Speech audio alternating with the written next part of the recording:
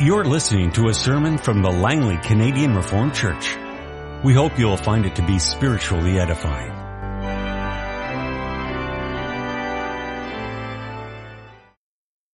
In connection with the sermon this afternoon, in which the seventh commandment, the commandment against adultery, will have our attention, I'd invite you to turn first of all to the Old Testament, to Deuteronomy chapter 22.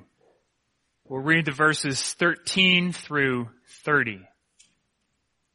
If a man takes a wife and after lying with her, dislikes her and slanders her and gives her a bad name, saying, I married this woman, but when I approached her I did not find proof of her virginity, then the girl's father and mother shall bring proof that she was a virgin to the town elders at the gate. The girl's father will say to the elders, I gave my daughter in marriage to this man, but he dislikes her. Now he has slandered her and said, I did not find your daughter to be a virgin. But here is the proof of my daughter's virginity. Then her parents shall display the cloth before the elders of the town, and the elders shall take the man and punish him. They shall fine him 100 shekels of silver and give them to the girl's father, because this man has given an Israelite virgin a bad name. She shall continue to be his wife. He must not divorce her as long as he lives. If, however, the charge is true and no proof of the girl's virginity can be found, she shall be brought to the door of her father's house, and there the men of the town shall stone her to death. She has done a disgraceful thing in Israel by being promiscuous while still in her father's house. You must purge the evil from among you. If a man is found sleeping with another man's wife, both the man who slept with her and the woman must die. You must purge the evil from Israel. If a man happens to meet in a town a virgin pledged to be married and he sleeps with her, you shall take both of them to the gate of that town and stone them to death. The girl because she was in a town and did not scream for help, and the man because he violated another man's wife. You must purge the evil from among you. But if out in the country a man happens to meet a girl pledged to be married and rapes her, only the man who has done this shall die. Do nothing to the girl. She has committed no sin deserving death. This case is like that of someone who attacks and murders his neighbor. For the man found the girl out in the country, and though the betrothed girl screamed, there was no one to rescue her. If a man happens to meet a virgin who is pledged to be married and rapes her, and they are discovered, he shall pay the girl's father 50 shekels of silver. He must marry the girl, for he has violated her. He can never divorce her as long as he lives. A man must not marry his father's wife. He must not dishonor his father's bed. Let's turn now to Matthew chapter 5, verses 27 through 30. You've heard it said, do not commit adultery. But I tell you that anyone who looks at a woman lustfully has already committed adultery with her in his heart. If your right eye causes you to sin, gouge it out and throw it away. It's better for you to lose one part of your body than for your whole body to be thrown into hell. And if your right hand causes you to sin, cut it off and throw it away. It is better for you to lose one part of your body than for your whole body to go into hell. Our text this afternoon is the Word of God as it's summarized and confessed by the Church in Lord's Day 41 of the Heidelberg Catechism concerning the seventh commandment. What does the seventh commandment teach us? That all unchastity is cursed by God. We must therefore detest it from the heart and live chaste and disciplined lives, both within and outside of holy marriage. Does God in this commandment forbid nothing more than adultery and similar shameful sins? Since we, body and soul, are temples of the Holy Spirit, it is God's will that we keep ourselves pure and holy. Therefore he forbids all unchaste acts, gestures, words, thoughts, desires, and whatever may entice us to unchastity. Beloved congregation of our Lord and Savior, Jesus Christ, in a way, I really hope that adultery is not the first thing on your mind on this Thanksgiving, as we remember the good blessings that God has given to us. But yet, in another way, I hope to bring the matter to the front of your mind this afternoon. What, you're probably asking in your heads, has adultery to do with Thanksgiving? Adultery and the seventh commandment. Perhaps not what you would expect on Thanksgiving Sunday afternoon. And this is, in fact, more broadly, even, how we often come to this commandment, isn't it? Just the way the passages that we read, heavy passages. Lord's Day 41 in the Heidelberg Catechism, quite a negative Lord's Day, telling us of all the things we ought not to do.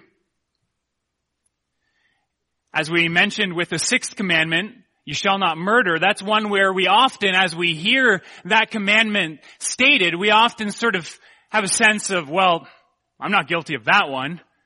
I'm fine as far as the sixth commandment goes. I haven't murdered anyone lately. Let's move along. But isn't it true that when we come to the seventh commandment, it's the opposite for us? We all understand, I think, how far-reaching this commandment is. We all understand how it pierces our hearts, pierces our consciences, how it exposes for us our deepest secrets and desires. And so even more, you're thinking, what are we to be thankful for with this commandment? But brothers and sisters, there is much to be thankful for in this commandment, and there is much thankfulness to express to our God, the God who has saved us through obedience to this commandment. It is in fact a beautiful commandment, and it is given to us by God in His grace so that our lives more and more might be transformed to become beautiful as well. To become more and more like our Lord Jesus Christ, who in every way lived a holy, pure, and chaste life. And in doing so, He brought glory to the Father in heaven. And so that's what we'll consider this afternoon. And we will, as our theme states, thank the Lord for the seventh commandment. We give thanks to the Lord for the seventh commandment. We'll consider first then what we're thankful for. That is, what is this commandment talking about? And then we'll consider how we are to be thankful. What does thankfulness in line with this commandment look like? What does thankful obedience to the seventh commandment look like? And finally, we'll consider why we are thankful. Just to sort of sum it all up. The many things that we can be thankful for in the grace of our God in giving us this commandment. So first of all, as we thank the Lord for the seventh commandment this afternoon, we consider what we are thankful for. And we need to understand what this commandment actually says. It says briefly, you shall not commit adultery. Well, what is adultery? Well, adultery, probably best defined as having sexual intercourse with someone other than one's spouse, as a married or even as a betrothed person.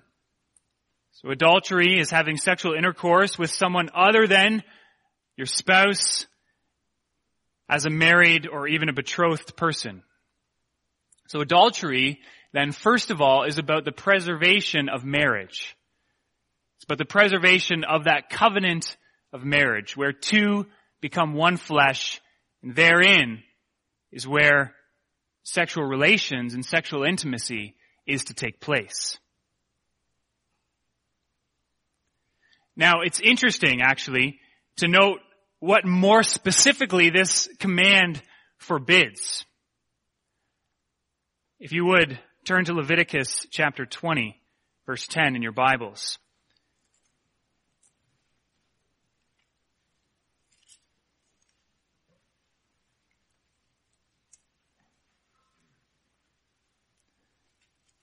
Leviticus chapter 20, verse 10, you notice what more specifically this commandment against adultery is talking about. The commandment specifically is forbidding sexual intercourse with the wife or betrothed of another man. So it's focused on men. Leviticus 20 verse 10. If a man commits adultery with another man's wife, with the wife of his neighbor, both the adulterer and the adulteress must be put to death. And the same thing happens, it happened in our reading in Deuteronomy 22. There again, the command is focused on men. First of all, if a man is found sleeping with another man's wife, both the man who slept with her and the woman must die. You must purge the evil from Israel. And so this commandment about adultery is, in fact, first of all, focused upon men. That's where it is focused in the law of God, in the Old Testament. And so you ask, what's going on here? Are women not culpable in the sin? Well, yes, they certainly are. Both passages go on to say that both man and woman are responsible and thus would be punished. As, again, in Deuteronomy 22, both the man who slept with her and the woman must die. But the responsibility, the culpability, was in the first place with the man. The character of the sin as well, it seems, was in the first place with the husband of the other woman. Again, if you're still open to Leviticus chapter 20, notice how it's stated there. If a man commits adultery with another man's wife, and then it even says it again, with the wife of his neighbor. It's a sin not only between a man and a woman, but it's a sin between a man and the husband of the woman that the man has committed the sin with. And so what's at issue here is the breaking of trust between neighbors, between men. The breaking of trust and the destruction of honor by one man toward another man, his neighbor. Those things are emphasized both in Leviticus 20 and in Deuteronomy chapter 22. Now, this highlights the patriarchal character of Israelite society, where men were the heads and the representatives of their families. This language may sound strange to our culture today. It wouldn't have sounded strange to the Israelites in those days. To speak of this commandment, first of all, being about a man and a sin against his neighbor when he commits adultery with his neighbor's wife. But this commandment reflects more than just a patriarchal society. This commandment reflects God's creation order. This is how God commanded things to be, that a husband would be the head of his wife. Man was created first, the Apostle Paul says, and thus he is the head of his wife when they become one flesh. And so this command against adultery shows the strength and the quality of that bond that exists between husband and wife. That's one thing that comes out very strongly, primarily, in fact, with this commandment against adultery, is that unbreakable bond between a man and his wife, such that man becomes the head, the woman becomes the helpmate, and the two are joined, as God's word says, into one. Our Lord Jesus Christ himself says, what God has brought together in marriage, let man not separate. Now this also shows the character of headship. The wife's identity becomes aligned with and even subsumed under that of her husband. He is her representative, and therefore a sin which violates her is also a sin which violates him. And so bringing this all together, you see in the first place that this commandment against adultery is for the preservation and the protection of this bond of marriage. The bond between husband and wife, it's to protect that bond and to make sure that nothing does come against it and separate it. And along with that, it also serves to protect the bond of love between neighbors. So this commandment is all about protecting relationships within society, especially within the house of God. Adultery, you understand, breaks those bonds. Breaks the bonds of marriage. It breaks the bond of neighborly love in society. It damages those bonds, but that's not all that adultery hurts. It's destructive not only to marital relationships and to neighborly relationships, but actually adultery is destructive to one's own self. Proverbs 6 verse 32. A man who commits adultery lacks judgment. Whoever does so destroys himself. Furthermore, adultery is destructive to the whole fabric of society. In Deuteronomy chapter 22, that refrain that came over and over again with all of these as punishment, as the punishments were given for these sexual sins and these sins of adultery, God gave these punishments in order to, do you remember that refrain that came over and over? To cleanse the land from evil. To cleanse the land from evil. God revealed that tolerance of this sin would spread through the whole community like gangrene and would destroy it. And so rather than the whole society be destroyed, it was necessary that those who had committed this sin would be punished, would be firmly and comprehensively dealt with. And so adultery is not, as is often understood today, just some sort of private, minor sin, relatively innocent sin that's acted out between two people. But rather it's a sin that strikes at the most important bonds within our society, and in fact all of the bonds of our society. It harms the bond of marriage, of neighbor, and society at large. And so the effect of adultery is widespread. We need to understand that this command not only goes broad, it also goes very deep. When this command comes to us, you shall not commit adultery, it also is very comprehensive. It's true that in the law, Leviticus 20, Deuteronomy chapter 22, that where adultery is spelled out, it deals with the case of a man and the man's neighbor's wife or his betrothed. But its scope is not only limited to those cases. By preserving and upholding sexual integrity within the marriage relationship, this command, by doing that, also excludes all other forms, all other sexual relationships outside of marriage. And that is before, that's during, of course, and then that's also after marriage, regardless of the circumstance of the other complying party. And so this commandment against adultery also includes within its scope all sexual relationships outside of marriage. It therefore forbids all sexual immorality. And as the law goes on to say, it excludes bestiality, homosexuality, all sexual immorality.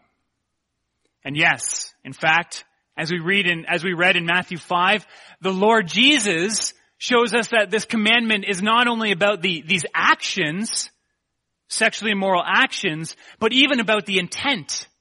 It's not even about the action of doing it, but adultery begins in the heart with a desire. Matthew 5, 27 through 28. You've heard it said, do not commit adultery, but I tell you that anyone who looks at a woman lustfully has already committed adultery with her in his heart. It begins with a desire. Desire gives birth to intent. Intent gives birth to sin. And so the Catechism is absolutely right when it says, what does the seventh commandment teach us? That all unchastity is cursed by God. And that includes things, as we go on to read, that even things that might entice us to unchastity. And so this commandment, remember the context that we're talking about this, what are we thankful for? What is this commandment about? This commandment covers a lot of ground. Now, the question that very likely comes to mind after hearing all that this commandment encompasses is, how are we going to get there? How are we going to get there? How are we going to be able to show thankfulness to God by this commandment when this commandment exposes so much of our sinful hearts? So much of the sin that still clings to us. How can we, men and women of sexual sins who live among a society full of adultery, how can we, in our time and place, show ourselves thankful to God? What hope do we have? And so we will consider now, in the second place, how we show our thankfulness to the Lord. That question is an important one to consider. How are we going to show our thankfulness to God? And again, given the character and quality of our times, this is increasingly difficult for God's people. We live in a hypersexualized culture. A culture where sex and sexuality is spoken about, is broadcast all over the place. Lots of sex in our culture, but at the same time where marriage is on the decline. Where marriage is not understood, where marriage is not maintained and not appreciated. So we live in very troubling times with respect to the seventh commandment.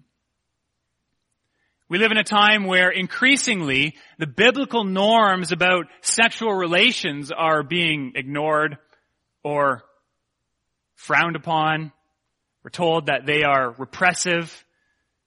We're told that they're foolish. Nobody believes that kind of stuff anymore. Why don't you grow up and get with the times? And where we may maintain some degree of safety in marriage still being the norm and adultery not, yet even within our culture there are many, many enticements to unchastity, as question answer 109 speaks about. Yes, it includes prostitution and pornography, includes romance novels and the newest form of romance novels, the ones that are hypersexualized and have no limitations, the books like 50 Shades of Grey. We see that primetime sitcoms are talking about, have sexual innuendo all over them, and even a lot of kids movies, cartoons, kids shows, full of sexual innuendo. It's almost impossible in our culture to get away from this unchastity and immorality. But yet we need to ask this question, because this question of how are we to be thankful today in our day and age, how are we to be thankful for this commandment, moves us to the heart of thankfulness, in fact, itself. It teaches us more than just about the seventh commandment. It teaches us about the grace of our Lord Jesus Christ. Because it's only through understanding the gravity of sin that we see the grace of God in Jesus Christ. All of our thankfulness as Christians is premised on the work of Jesus Christ. Jesus Christ came to this world to fulfill God's law. And He fulfilled this command for us. He was obedient to this seventh commandment. And so this means not that our obedience to the commandment is meaningless for us, but rather that the work of Jesus Christ and what He has already done on our behalf in His pure and chaste and disciplined life, it changes the character of our obedience from a sort of meaningless or hopeless toil. Who can stand in this culture? Who can stand in the seventh commandment? But it moves our obedience not from hopeless toil, but rather to thankful obedience. The commandment no longer condemns us, but it points us forward. It leads us on in obedience. In Christ, we don't stand condemned under the seventh commandment. In Christ, we don't obey the seventh commandment to earn our salvation before God. In Christ, we do stand redeemed through the blood of Jesus Christ. All of our sexual sins, all of our adultery, even within the heart, washed by His blood. In Christ, we are equipped by the Holy Spirit to more and more be able to live a holy life, even in a perverse culture. And so it is that we show our thankfulness. And we do it in three ways. First of all, we show our thankfulness to God by fleeing from the sin of adultery. by fleeing from the sin of adultery, redeemed by the grace of Jesus Christ, we still flee from the sin of adultery. God, in fact, has given us this command so that we as His people might be able to recognize what sin is, and so that we might avoid it and not fall under its temptation. This, of course, begins by rejecting outright the reality, the possibility, the temptation to dishonor our neighbor and to destroy the God-made relationships that He's given us by having sexual intercourse outside of our marriages, whether we're in marriage or not. And moving out from that, it means also that in avoiding this sin, we avoid people and situations that might lead us to commit this sin. That there are relationships which are not safe for us as Christians to have because they are enticements to unchastity. It means that there are places that we as Christians need to avoid because they are enticements to unchastity. It means if you have a relationship where adultery is a temptation or even a possibility, it means you need to either radically redefine that relationship or you need to end it altogether for the preservation of love and of service to God. It also means, of course, that you're going to avoid places where sexual immorality is being promoted and is being, in fact, even advertised to you. Of course, it means avoiding strip clubs and porn sites, but it also includes avoiding dance clubs and a lot of bars, especially at certain hours of the day, where sexual immorality is top of mind for most of the people there. Sure, you might say, it's just a good time. It's somewhere to have fun. You know the truth.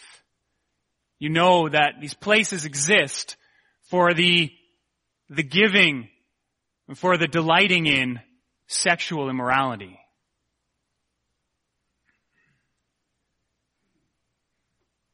It means that you avoid places where adultery is glorified, such as many movies, television shows.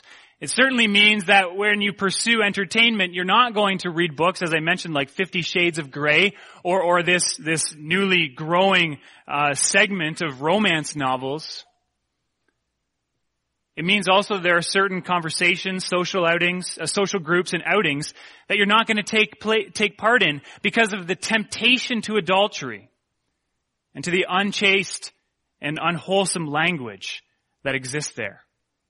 God shows us what sin is so that we might avoid it, that we might recognize it and flee from it. It's sort of like going to a Thanksgiving dinner. God lays out a table for us, but then we're told, but don't eat the beef because there's a massive recall all throughout Canada and this beef is tainted, and if you eat it, you're going to get E. coli poisoning. And so we respond by saying, oh, okay, and then helping ourselves to the beef. Or just having a little nibble off the edge, or sprinkling it through our salad. No, sin is sin.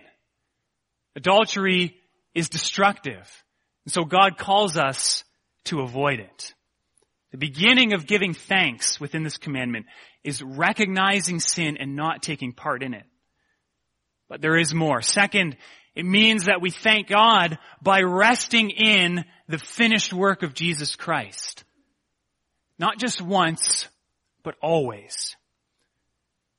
We live in a time, we've mentioned that, when our whole culture is saturated with sexual immorality. And as a result, many of us know this sin of adultery, don't we? Many of us have tasted its bitter fruit. Many of us have nibbled at the edges. Some of us have jumped headlong into its embrace. All of us have violated this commandment in one way or another. Consider that. What would we do if we had no Savior? Can you atone for your own sin? Can you make up for the damage that you've done to God and to neighbor? Are you able to wash yourself clean from this sin? You know how pervasive it is, how it sticks to your conscience. Would you be able to remove that from your conscience all by yourself? And so, brothers and sisters, how beautiful, how lovely is the work of Jesus Christ. How beautiful is the perfect life of Jesus Christ, which never lusted after a woman, which never had impure thoughts about a sister in the kingdom, who never dishonored his neighbor, even in his mind, even in his deepest and most hidden thought. He never sinned against this commandment. And so it was with this sexually perfect, pure life that he went to the cross in our place. He offered up this perfect life to the Father. Jesus Christ is what the result of forgiveness looks like. Completely pure and holy. And as he offered up his sexually pure life to God, he also took upon himself all of our sexual guilt and shame. He carried our perversions, our lusts, our adulterous acts, and he bore God's punishment against them on the cross.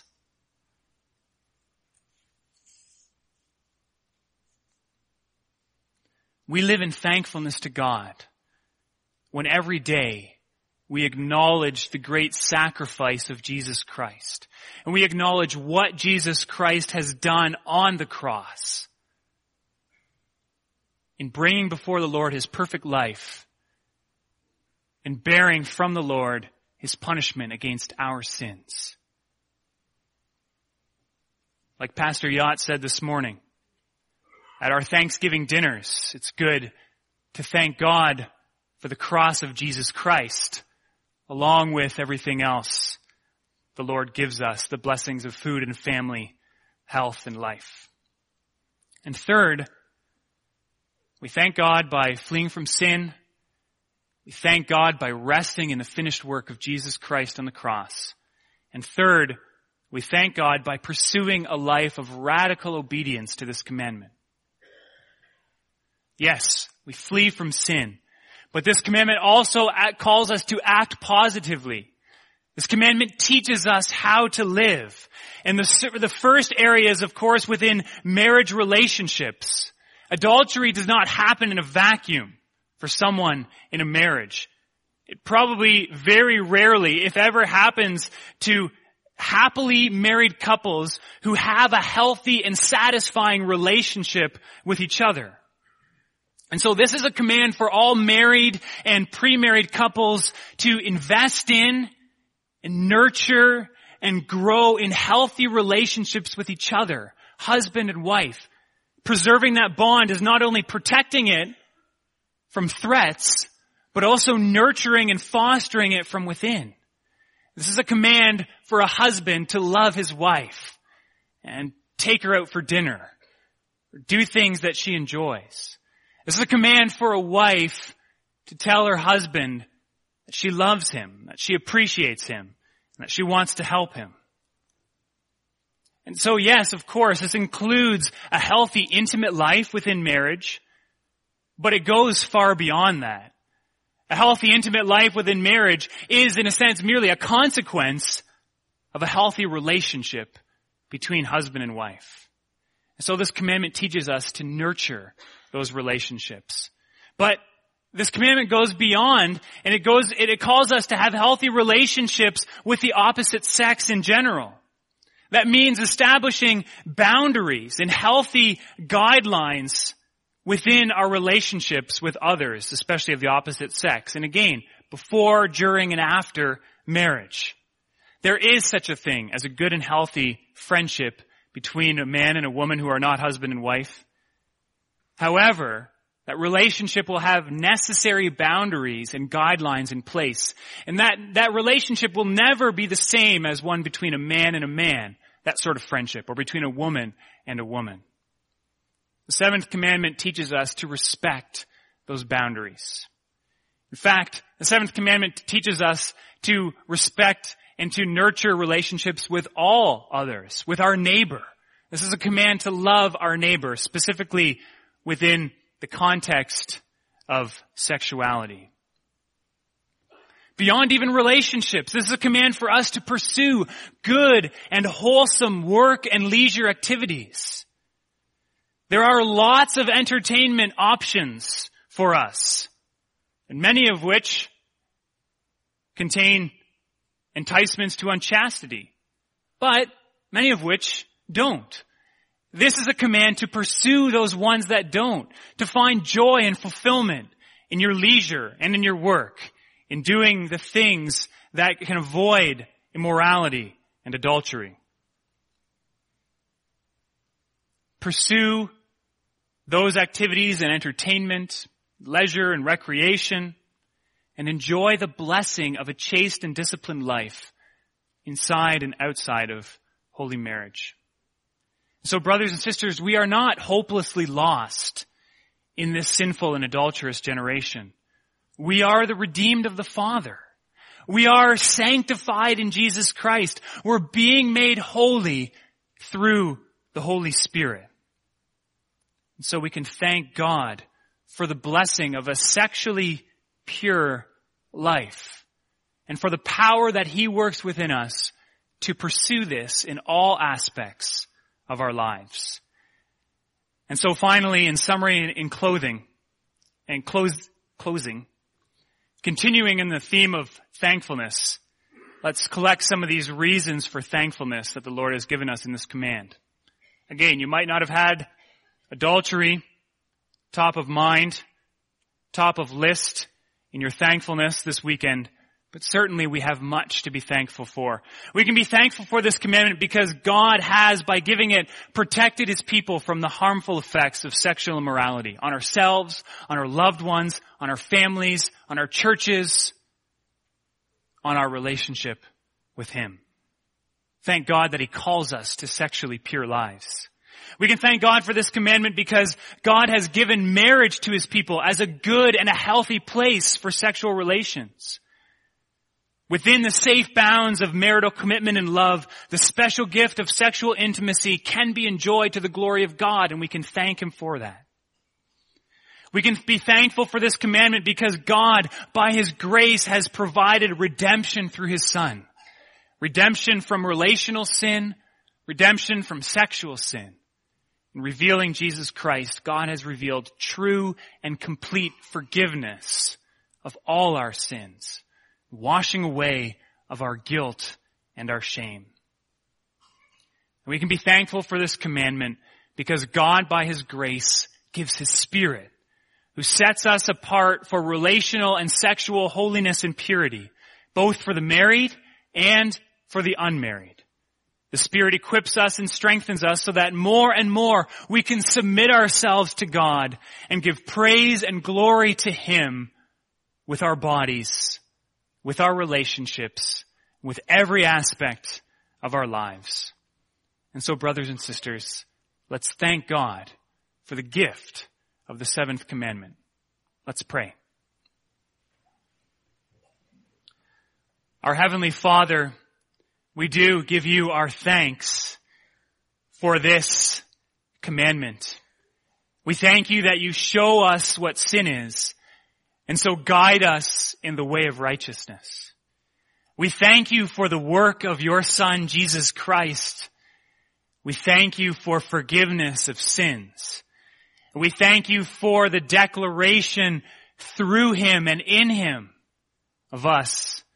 You can say that we are innocent of sin, that we are innocent of sexual sin because it has been washed away completely from our account so that we are counted righteous before You.